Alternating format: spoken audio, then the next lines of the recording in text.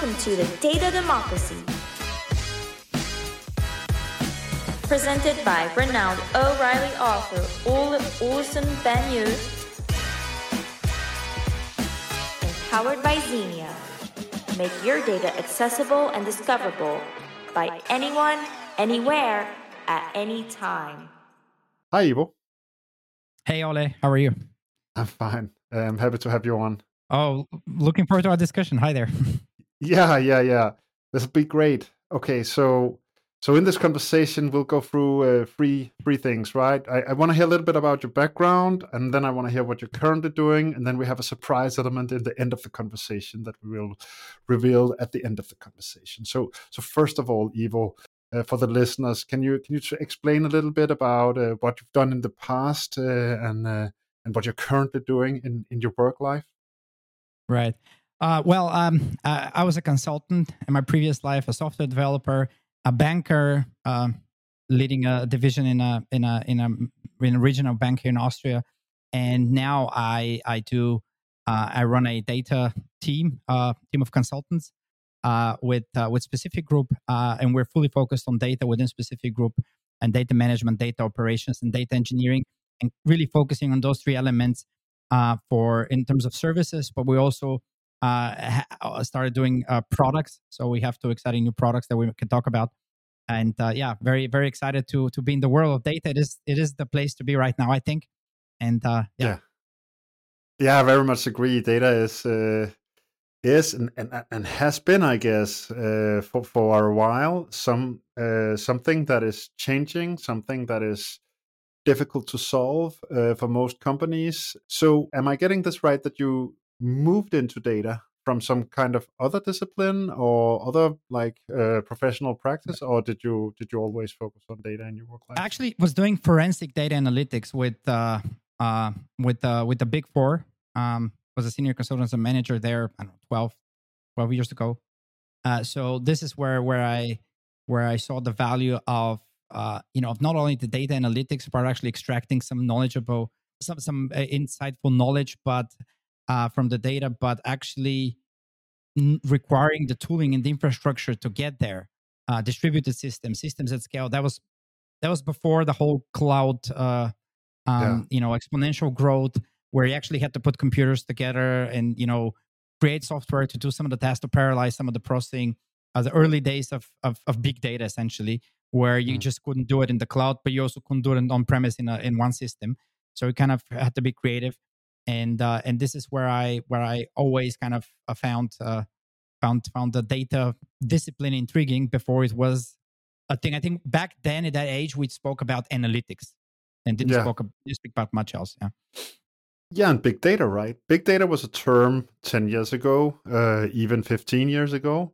And there is this paradox with big data that much of the methodology, many of the ideas are so great, and then you have these distributed systems, right? That kind of limits in terms of technological capacity what you can do with big data. It's extremely complex to manage distributed systems, right?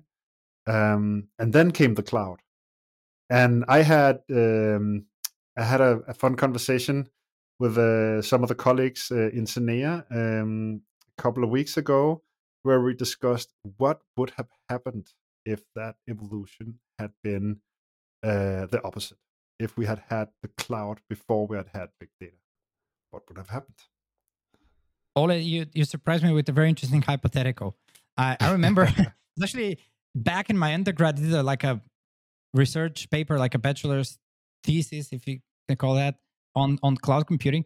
And I remember the discussion that was like 2009, where at least the popular opinion amongst professors here, at least in continental Europe, seemed to be that, there's these big tech companies who are just trying to sell us some infra and calling it the cloud. And is this really so great? Does it really scale horizontally the way they actually claim this to be? And do we really lose sovereignty by relying on them? And that was the early days of Azure was just announced, and just like early days of Azure, and so it's an interesting hypothetical. Nowadays, you still have a lot of businesses that haven't gone to the cloud, right? In Europe, in the German-speaking world, you can consider the fact that finance and banking are really, I mean, previously it was if you were a decision maker and you really wanted to argue for budgets, well, there were good reasons to stay out of the cloud, right? And now it's kind of you have to have a reason not to go to the cloud that you want to explain to management. Like, yes, maybe for various reasons, but it's definitely moving more towards being the default. Now, it's a huge paradigm shift in how we think about, data protection, how we think about the risks that come out of the cloud, and how we think about tooling that we could in the data space that we can only use on premise before with our legacy systems and all the ways and that all our pipelines are built and our reporting is built. And now we can, by being able to go to the cloud, it's almost the choice is there's too much choice. What shall we do? Ultimately, is it really much cheaper? Does it really make sense to do it because of cost? And the answer to these questions are, I think there was a hype where it was pretty clear that the cloud is the way to go. I think it still is the way to go, but the question is with what, when, and how to organize it is what basically the fight is. So it's not like whether you're going to be using the cloud, but the use cases and the toolings and the kind of the entire stack that you use there, you kind of have to tailor it to your needs to most benefit, right? Yeah, I very much agree. Apologies. Please continue, Ivo. Yeah, and that includes looking outside your immediate favorite vendor of choice, right? Looking beyond your immediate team and just trying to get smart. I mean, obviously this is a minute for advertising, but yeah, I strongly believe that the choice is too much. It's not like previously you bought Oracle. It's Oracle. It's pretty clear. You bought IBM. This is like the companies the past. You bought Microsoft, and now there's a in the data space. There's a lot more choice. Like there's open source. There's other vendors that specialize in various elements of the stack. So it's really not trivial to expect that your own team is perfectly knowledgeable about all of those technologies and how to use them, right? So, yes, agreed. And I mean, I've been thinking a lot about this lately, both about big data and the cloud. But then again, on the other side, I mean, the movement towards cloud. You're also mentioning that there was this hype around cloud. Maybe it's too much to call it a hype, but I agree that there was this standard answer that if someone was to do a transformation of an IT infrastructure setup, an IT landscape, it would be towards the cloud. Now, lately, and I don't know about you, Ivo, but lately I've been seeing a lot of calculations made on the economic benefit of going back on-prem. And I've been seeing also like this, and then there's this entire impossibility of moving. Like you can't run a factory on the cloud. You simply can't. And if it's a simple Google search, I mean, try Googling, can I run a factory on the cloud? You basically can't. I mean, if you really, really insist, of course you can, but it's just, why on earth would you want to do that? I mean, right. machines have embedded IT, right? Right. And no, absolutely. But by the way, the same applies to AI, right? Now with the rise of, what's the name of the company that producing that wants to produce a tiny box, right? If you can have like an on-premise, appliance that can run like a 70 billion model and that works on a normal power outlet and costs relatively little, that like, why would you want to, go all in the cloud?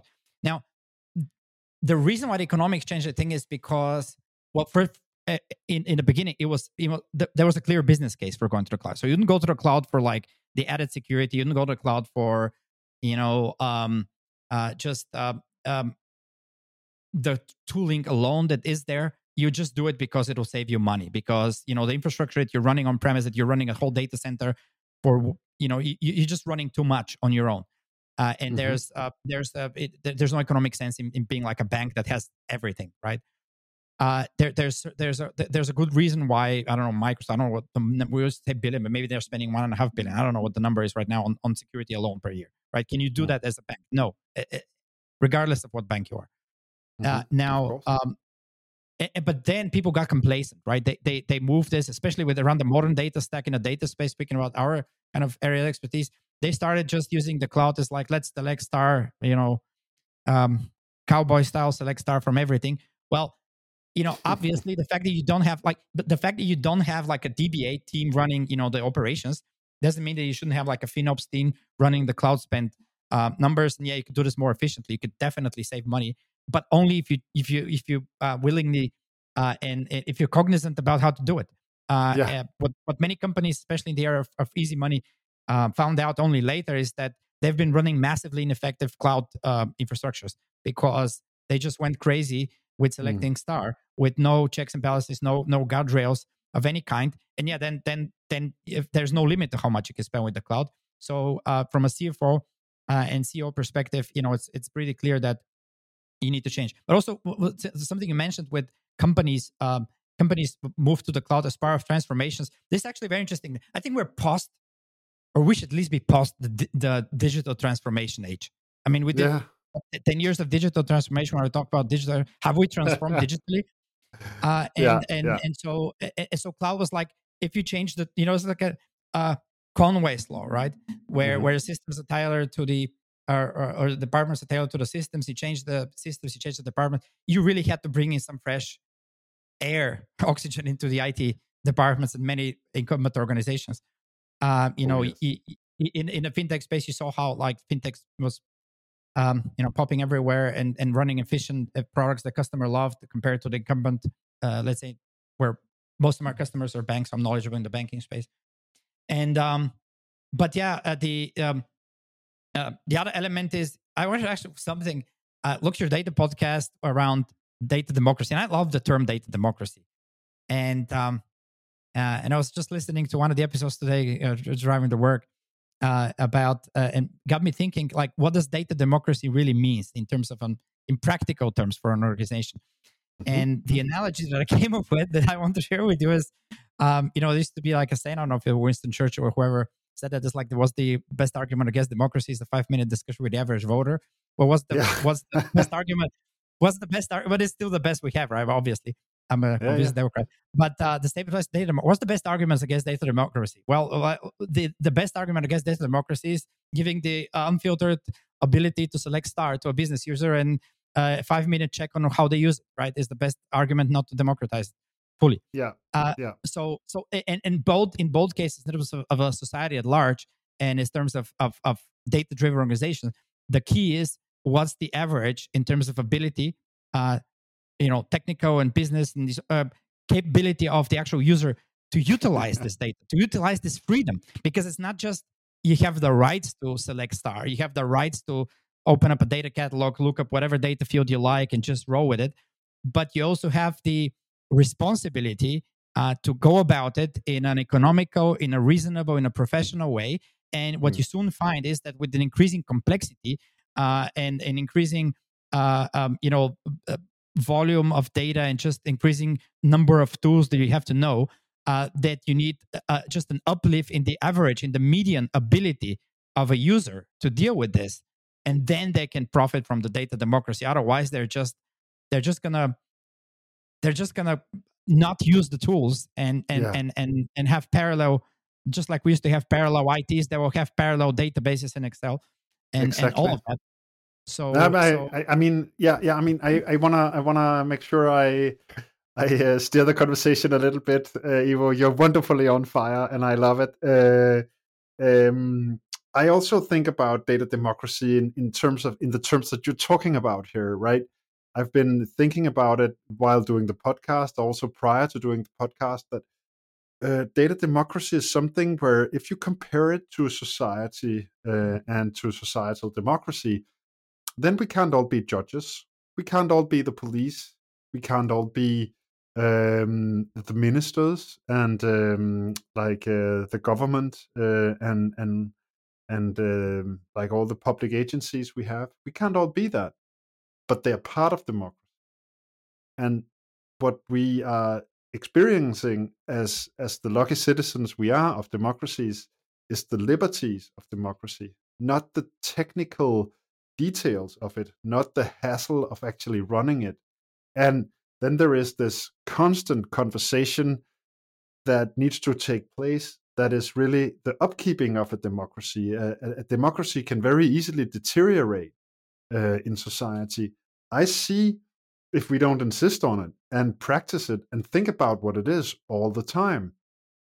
And it's not to make IT as intellectually difficult as the structuring of society, but here we are facing this enormous potential, right, of the IT landscape with all the data it has internally in organizations and at large in on the web, on the internet.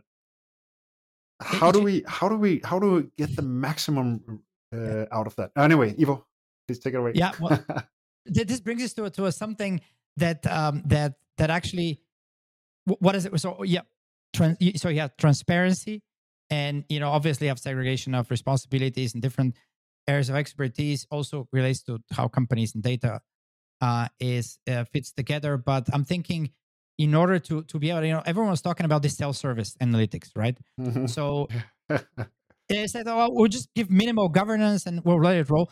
It seems that governance is very difficult, right? Creating proper data governance is very hard, and in banking used to be driven by regulators. Mm. One of the things that they really did well, I think, is to just um, provide legislation and rules and checks to make sure that banks have that this is basically post the Lehman crash, all the legislation globally that rolled out from in individual countries and global regulations around it. But that did not happen in many industries. Like they have to come to the realization on their own that having proper data governance is a must, because data governance is not a very interesting, very sexy business case that you bring into the management and get them all excited about data governance, and they're just funding this all the way through, right? This is something that is a fundamental infrastructure type of work where you really need very good understanding of what you're trying to achieve on a multi-year platform, and then create all the teams, the tools, and really tailor it to our organization, so you're not over provision on governance and over bureaucratic, but you're also not completely like, this is not an anarchy, it's still democracy that has rules. So I think most self-service like 1.0 platforms did not work well, No, and everyone took the learnings, but that was the idea. No, we'll provide minimal governance, then you guys roll with it, and business users can use it. And just talking about data governance has become only, let's say, interesting again with the hype around AI. And I think this is a time where we slide in that we're going to have a joint event in Vienna, where we're going to talk just about that. Yes, exactly. That's the surprise element that we were to unveil here at the end of the conversation. I hope I didn't steal the thunder. No. You should steal everything you possibly can, Ivo. I love you. Steal it. So yes, we're going to do an event together in Vienna, and I think the spirit of this conversation is one of, if I may say so, Ivo, of Viennese intellectualism. Marinated in data and IT. And I think that's just the kind of conversation we need to have in this community, right? Where we do not only talk tech, flash capabilities, and buzzwords, but where we really get into the core things, the real substance of where the tech is taking us and where we should try to steer it at, right? That's really what the conversation we need to have around AI these years. Just not only having this hype, and luckily, and I think you agree with me that the hype around AI has flattened a little bit, and we're getting our more realistic about, okay, how can we actually apply it in organization? What I think we are lacking, and what we also need to discuss is this governance element. So not only how can we use it, but how should we use it? What would be the proper way to encapsulate it? And again, how should we use adjacent technologies, knowledge? How should we discover data so that we can make AI more structured, more basically useful and correct? Think that is a discussion that we that everyone should have, and we will be having that in Vienna on December 7th in the morning in the beautiful Erste Bank building in downtown Vienna. Yeah, looking forward to it. I think the story around how it's just like the invention of the transformer just sat for a while until we had ChatGPT 3, GPT-3, and ChatGPT just shock everyone. But then all the practical issues around using it for everything just became evident, right? After the initial shock, I think you're fully right that people started asking questions. Well, what does that mean for me in my industry? What use cases must I do with it? What can I do with it? How about infrastructure that I need or people that we need for this to transform our process to have certain elements of this? Do I need open source models? Do I need is this generic models, are they going to be the answer for everything, or are we going to have specialized models?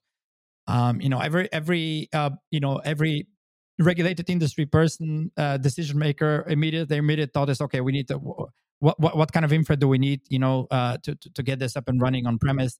And you tell them the amount, they're like, oof, and suddenly the business case is not so great.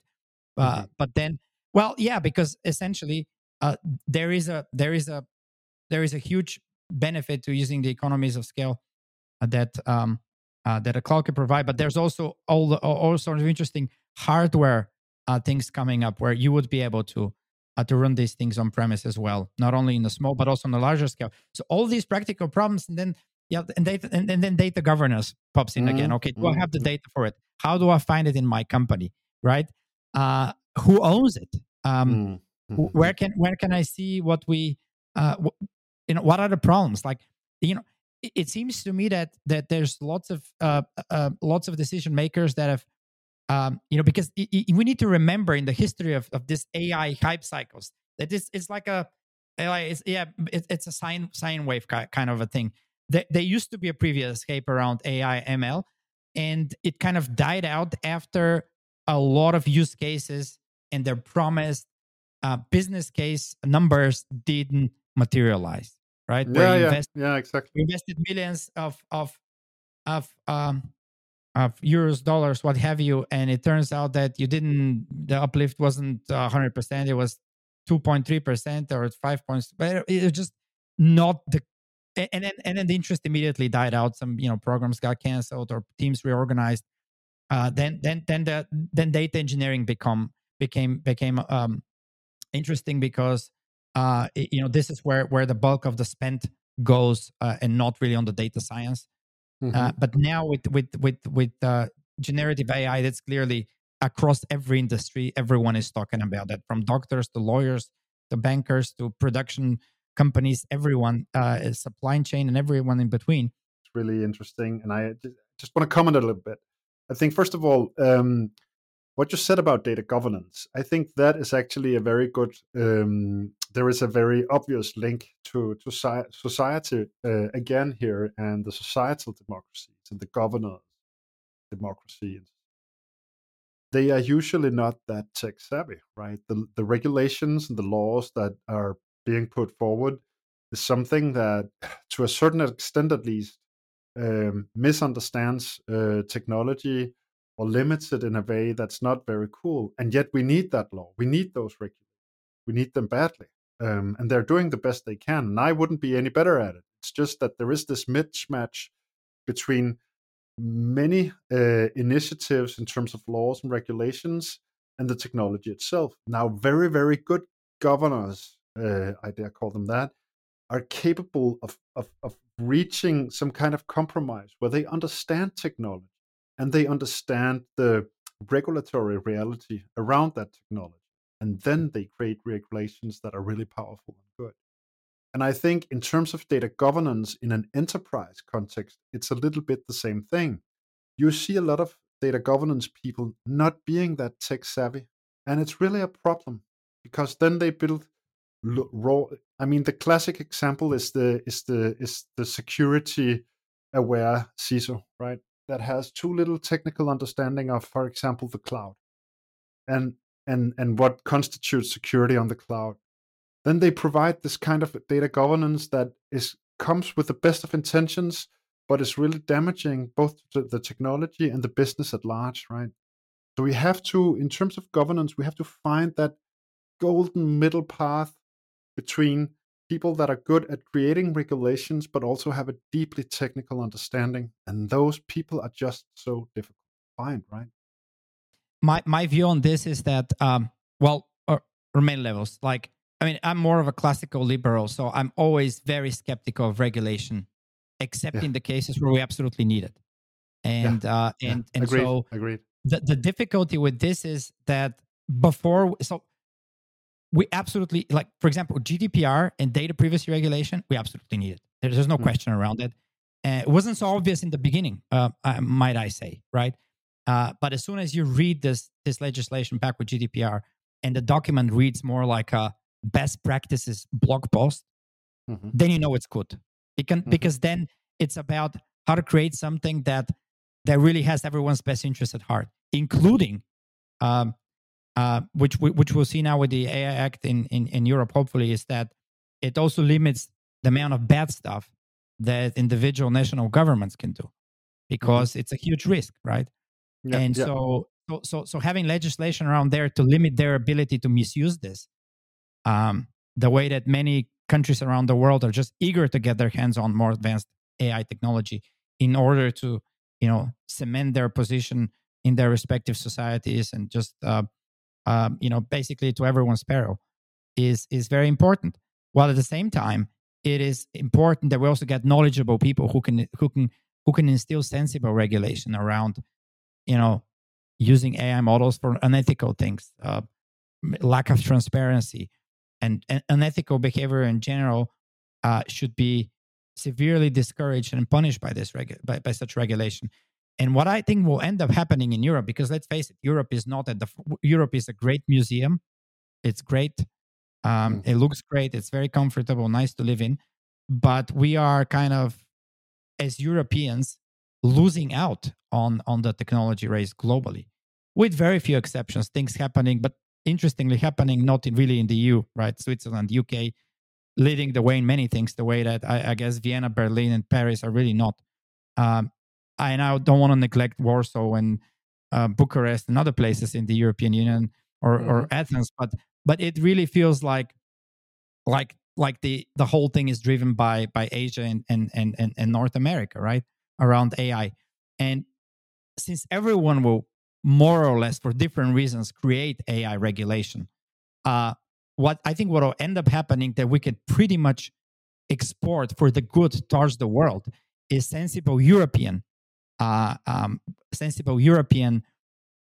regulation that others will have to comply with in order to access our enormous market, right? In a way that even the United States would not, I think, be able to control as good. So, to be honest, I actually view this positively. Kind of unusual for me in that case, because the Europeans have done, we're good at regulation, not only as a joke but also actually. So I think that's positive, right? And then you can have like practices and startups around handling this exported all over the world, where European companies are the best at data governance, or among the best, where they both in terms of tools and practices and solving practical challenges, kind of have to push the others to adopt them. So in this regard, I'm optimist for Europe, right? Well, if you are a pessimist, Ivo, you are the most happy, energetic pessimist I know. But that said, I am actually quite an optimist for European tech. I think the recent years have revealed that Europeans are getting back on their feet in terms of tech.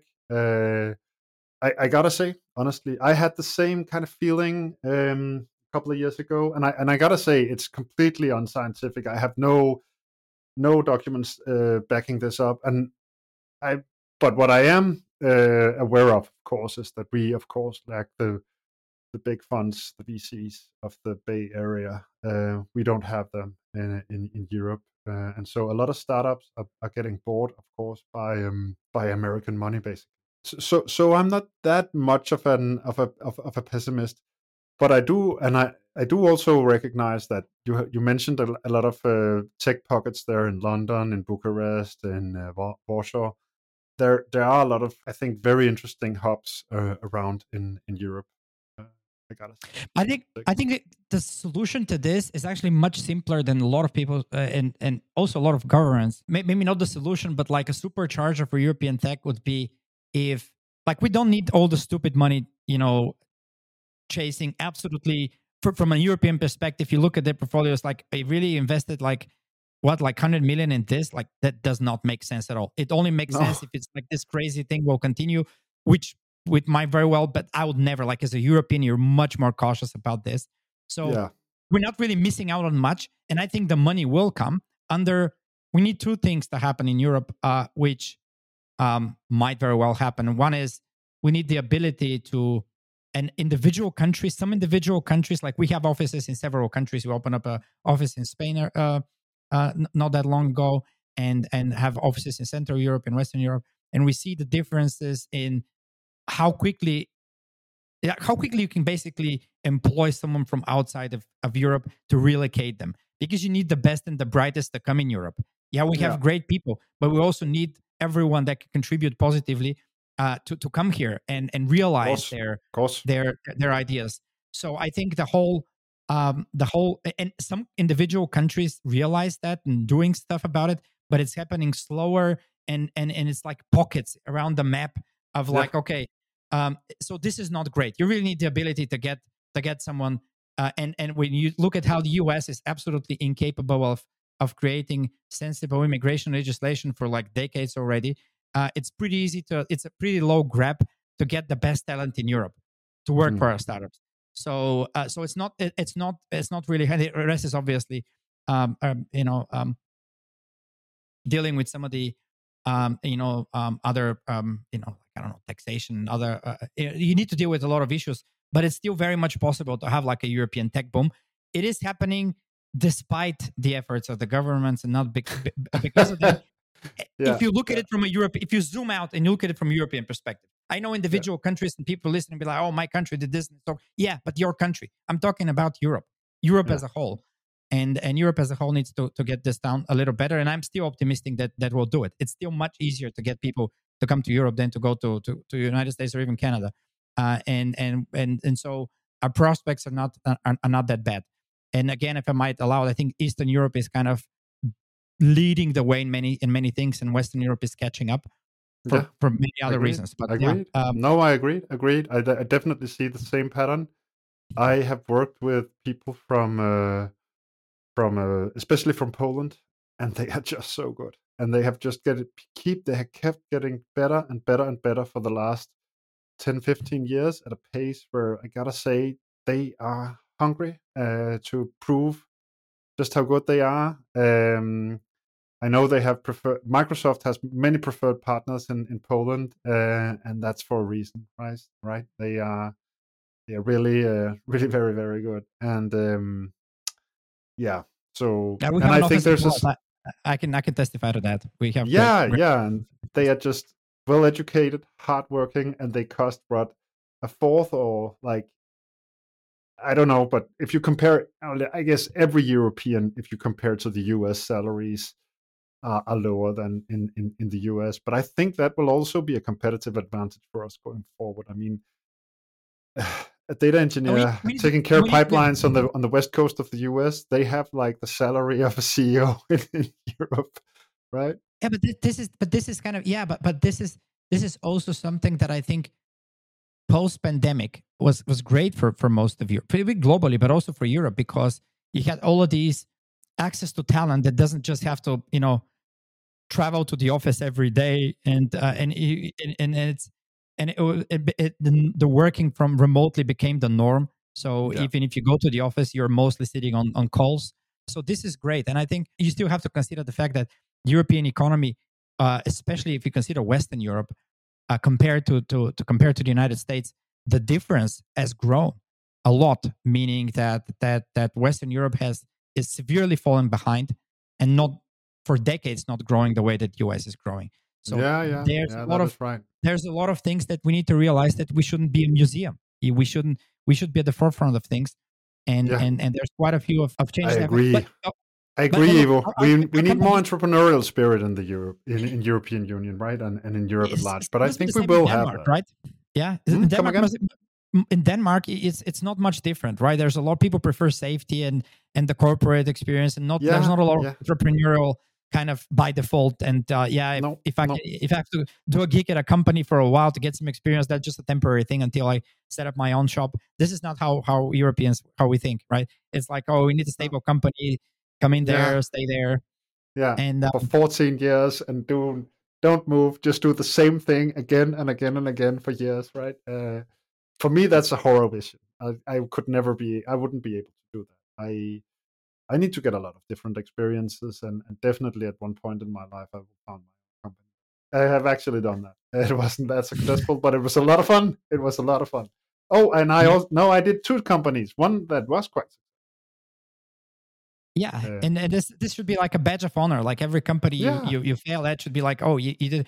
But I think you have a lot of confidence in the younger generation of Europeans that they will look towards that, because in a way, if you consider the fact that diversity is shrinking in Europe, in a way, well, you can misunderstand this that it's a bad thing.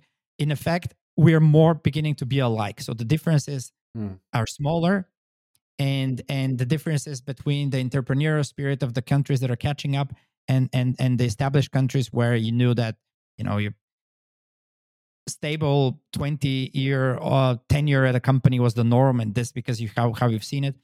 This is all kind of equalizing, normalizing. So I think this will play out for the better. In the data space, I still think that Europe could still come up with and continue to be a leader in various elements of it. Not only export cars, which we aren't really doing that much of. No, we will stop doing that. Petrol-based cars should not be the good of the future, but still in terms of leading how we transform these enterprises and how we